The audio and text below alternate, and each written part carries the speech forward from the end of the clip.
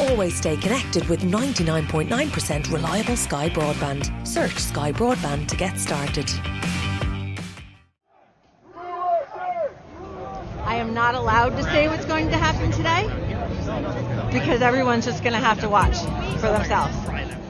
It's hard to forget the events of January the 6th, 2021. Yeah, just for awareness, be advised, there's probably about 300 Proud Boys. They're marching eastbound. That was the day supporters of Donald Trump, encouraged by the president himself, stormed the US Capitol. Because you'll never take back our country with weakness. You have to show strength and you have to be strong. What exactly happened that day and why it happened has been the subject of a 10-month investigation by a select House committee of the US Congress. Now, their findings are being laid bare in 6 public hearings, which are being broadcast on primetime television across America. The world is watching what we do here. So tonight, and over the next few weeks, we're going to remind you of the reality of what happened that day.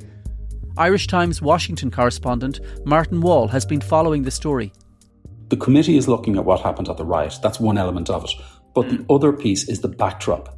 Was the riot and the ransacking of the Capitol a standalone event, or was it a culmination of an overall plot that had been in the planning for several weeks beforehand? They were peaceful people. These were great people. The crowd was unbelievable. And I mentioned the word love, the love in the air. I've never seen anything like it. I'm Conor Pope and this is In the News from the Irish Times. Today, Trump's big lie and the truth coming out of Washington.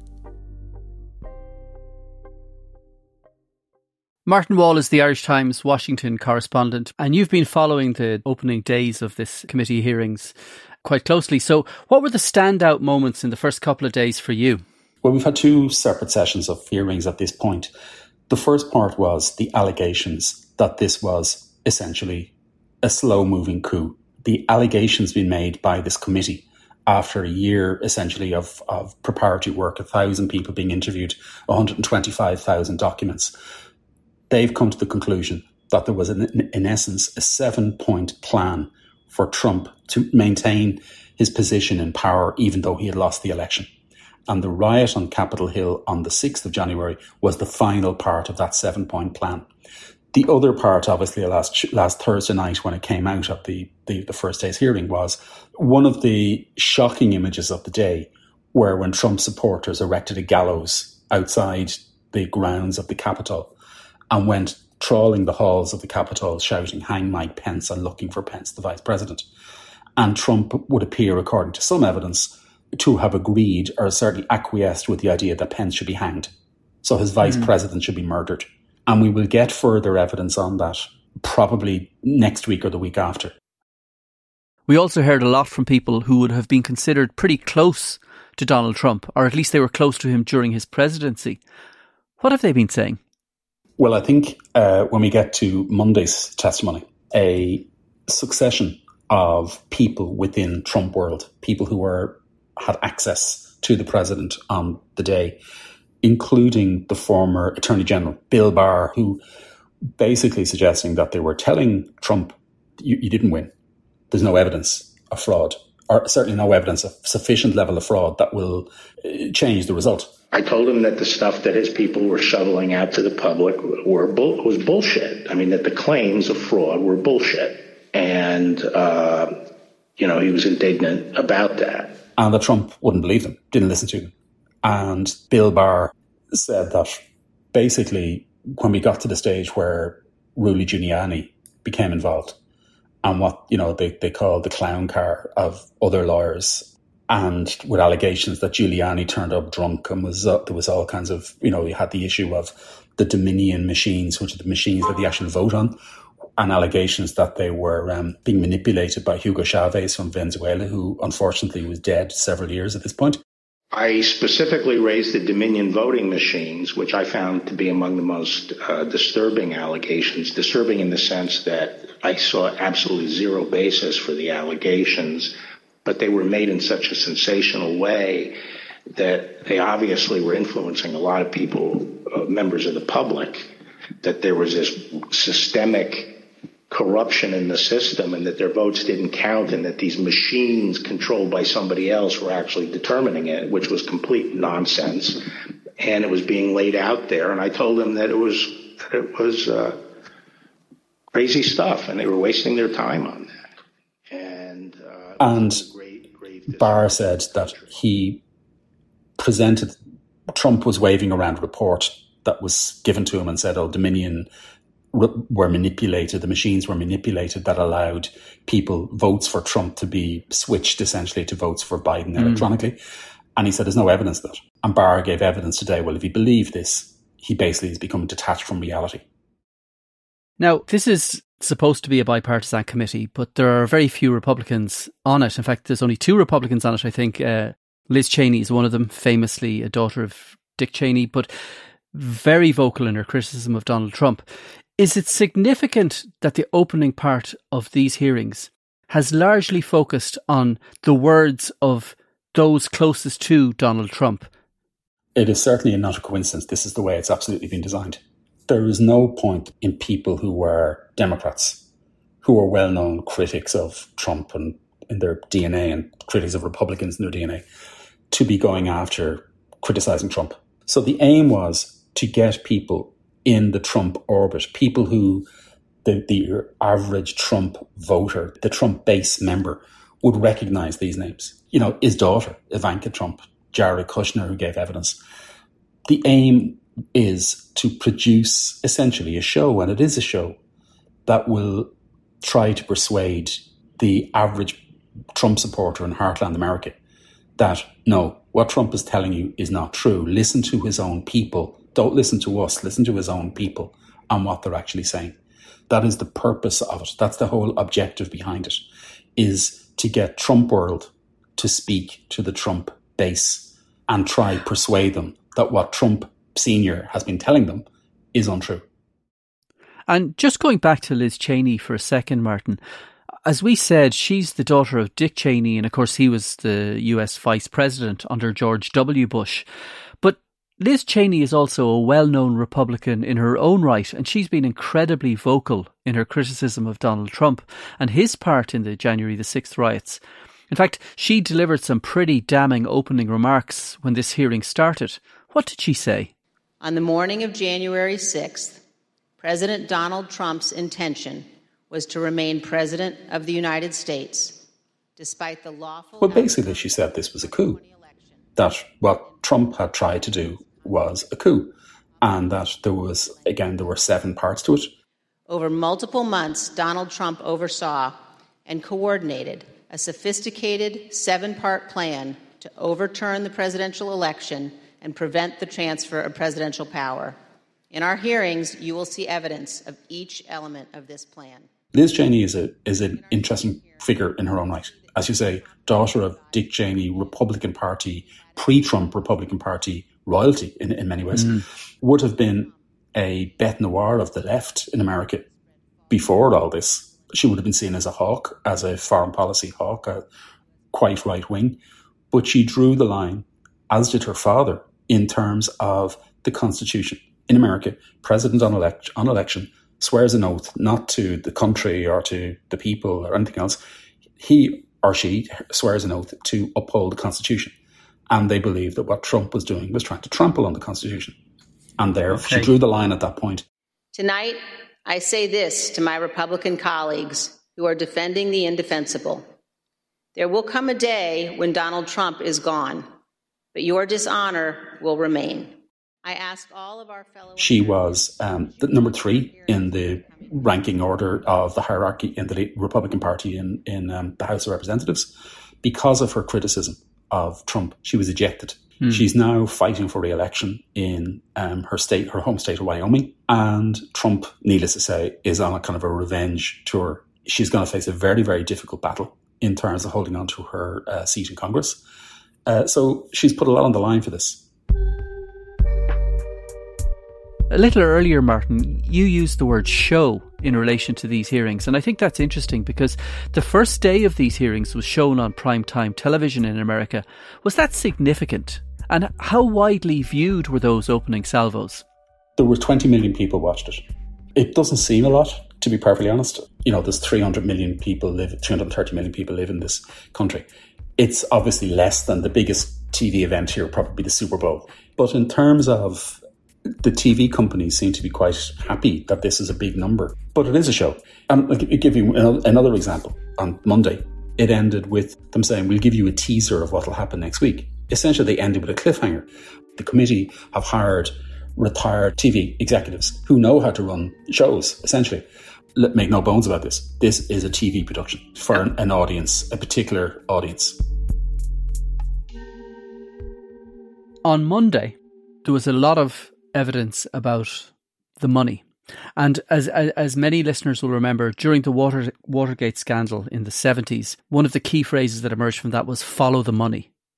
So what did the committee hearings tell us about the money that was involved in the Trump campaign in the post-election period? In the week after the election, Trump went out and started literally from 3-4 o'clock in the morning on the night of the election count and started suggesting that it was rigged, there was fraud. Parallel with this argument of fraud and stop the steal, etc., was a fundraising campaign. Up to 25 emails per day were being sent. If you think about it, 1 an hour, more than 1 an hour, were being sent to what they call here small dollar donors. People who probably don't have a lot of money in the first place were being asked to contribute to an election legal fund to stop what they called a mob of left-wingers, a left-wing mob who were trying to undermine American election integrity. Within a week, this fundraising campaign had generated $100 million. It ultimately generated $250 million. And what happened on Monday was that the 2 aides to Donald, former Trump campaign aides, gave evidence by video that there was no such thing as an election defence fund. Okay, so where did the money go? The majority of the $250 million was transferred to what was called, they're known as political action committees, the PAC. They're basically vehicles for spending on elections or spending on wherever you wish. And the committee alleged that of that money, $1 million went to the charity, the personal charity of Trump's chief of staff. More money went to an entity which wasn't really gone into called the Trump Hotel Collection. More money went to an organisation that employed former Trump staffers. And $5 million went to a company that organised the rally on January 6th that Trump spoke at that preceded the riot at the Capitol. And the allegation basically was that the big lie, as they call it, about the election fraud was accompanied by the big rip-off. And the message seemed to be given, as I say, we were talking a few minutes ago in relation to what the motivation of all this hearings are. And the first part we were saying was to tell, in the words of people in Trump world, to the Trump base that you're not being told the truth. The second part of this is to tell the Trump base, well, not only were you being lied to, but you were being swindled at the same time. Never suffer the buffer again. Always stay connected with 99.9% reliable Sky Broadband. Whether you're streaming on the sofa, gaming in the bedroom, or swiping in the bathroom. I said swiping. You'll never be without it. Switch your home to 99.9% reliable Sky Broadband. Availability subject to location. Requires Sky Broadband Ultrafast. For more info, see sky.ie/speeds. 99.9% reliability based on time our broadband network works across our base.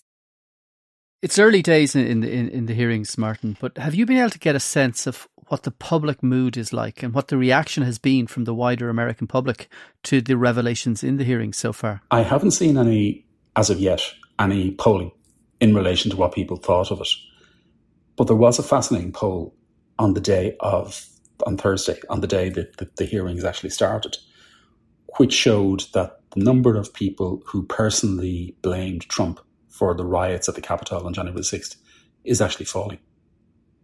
After all we've been through in terms of COVID, the riots, the threats to democracy, allegations about money, whatever else, that Trump's popularity would appear to be increasing. That's extraordinary. And I guess it makes the next answer kind of obvious. How has the GOP responded to the revelations coming out of the committee hearings? I think the broader Republican Party would prefer not to talk about it at all. They believe they have a winning formula already. Inflation, highest in 41 years. Price of fuel or gas, as they call it here. The average price of a gallon of fuel has reached $5. Now, for Irish people, that we consider to be, it's a bargain, Martin. It might be something that Price Watch might look at in terms of the difference in fuel prices. But here it's a huge big deal, a really, really big deal. And the Republican Party believe that they're on the verge of winning back control of Congress on the basis of economics, and they don't really want to get involved in Trump. On the other hand, Trump obviously himself doesn't consider himself to be a distraction. He considers himself to be the main person. So Trump maintained that he was very angry that they used footage of his daughter, Ivanka. In her evidence to the committee, she basically said, or in the clip that was used of her evidence, she basically said she supported Bill Barr when he claimed that this was all nonsense, that the election fraud was all nonsense. How did that affect your perspective about the election when Attorney General Barr made that statement? It affected my perspective. I respect Attorney General Barr. So I accepted what he was saying. He was quite annoyed at that. How he responds after Monday to the parade of Trump internal associates, essentially saying that he was, delusional, essentially. We'll have to wait and see. But the other part is that his allies maintain or argue that, why aren't we having hearings into Antifa? Why aren't we having arguments into Black Lives Matter when there was riots after George Floyd, etc., etc.? So there's different responses to it. One part to dismiss it, the other part to attack it. I suppose one of the big questions that remains unanswered is, what about Donald Trump's future? Do we know yet, Martin, whether he's planning to run again in 2024? The issue would be Trump hasn't formally said what he's going to do in terms of his future plans. There are midterm elections here in November, which the Republicans look likely at this point to sweep the board, that they're going to trounce the Democrats. Joe Biden's party will be defeated very heavily.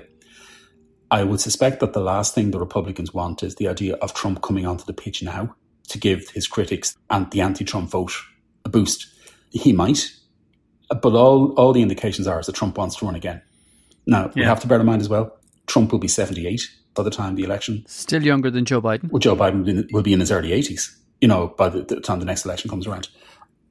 And the other part of where this will go to, and, goes again, we talk about the motivation, about the Trump base and why we're having this.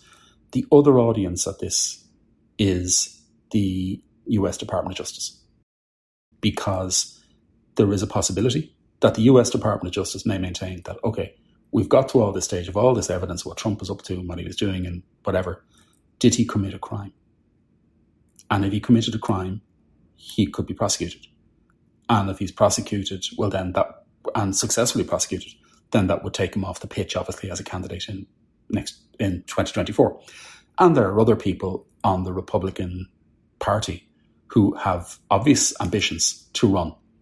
And it's a question of whether they would be prepared to stand up to Trump, take on Trump in primaries, or are they hoping that Trump falls by the wayside in some form or other over the next 2 years, and then they will come onto the pitch. But as of now, there's absolutely no question, Conor, that Trump is by far the most popular person in the Republican Party. There's estimates that 70% of Republican voters or Republican supporters do not consider Joe Biden to be the legitimate president. We knew from the 1930s and 40s that, the old phrase about the bigger the lie, the more people you get to believe it, So if you repeat something often enough and you've got an echo chamber in conservative media, which you have here, like, the Fox News, conservative radio, that gets reinforced. How long is the hearing set to last? And at this stage, do we have any sense of what the outcome might be? Like, what would the consequences of the hearings be? Okay, well, in terms of consequences, we have to bear in mind, these are political processes. This is a political process. This committee can't do anything other than try to persuade the public and Trump supporters or whatever else. What the message is that this man cannot be trusted to hold power ever again. That's what the message that they're actually setting out there. But that's a political process. There's no criminal element to it. They've no powers of prosecution. So what they're also hoping, I imagine, is that the US Department of Justice and the US Attorney General Merrick Garland, who is looking at this, obviously, but the Department of Justice has been carrying out its own investigations. The FBI have been carrying out their own investigations on this for months and months and months. There are over 800 people charged, some prosecuted, some awaiting prosecution, for the events of January the 6th. The individual who people remember who carried the Confederate flag through the halls of Congress is being prosecuted this week in Washington, D.C. The hearing only started on Monday. But whether Trump would join them as being prosecuted, it's a very, very big step to go down the road of prosecuting a former president and potentially a future candidate. The issue will be will the Department of Justice do that? But as I say, the two messages, I think, from this committee hearing is to the Trump base that this guy can't be trusted again. And he's telling you lies and he's ripping you off and he can't be trusted with the levers of power ever again. And then to the Department of Justice to suggest, well, maybe you should get a move on and start prosecuting this guy. Martin Wall, thank you very much for talking to us. That's it for today. This episode of In the News was produced by Jennifer Ryan, Suzanne Brennan and Aideen Finnegan. We'll be back on Friday.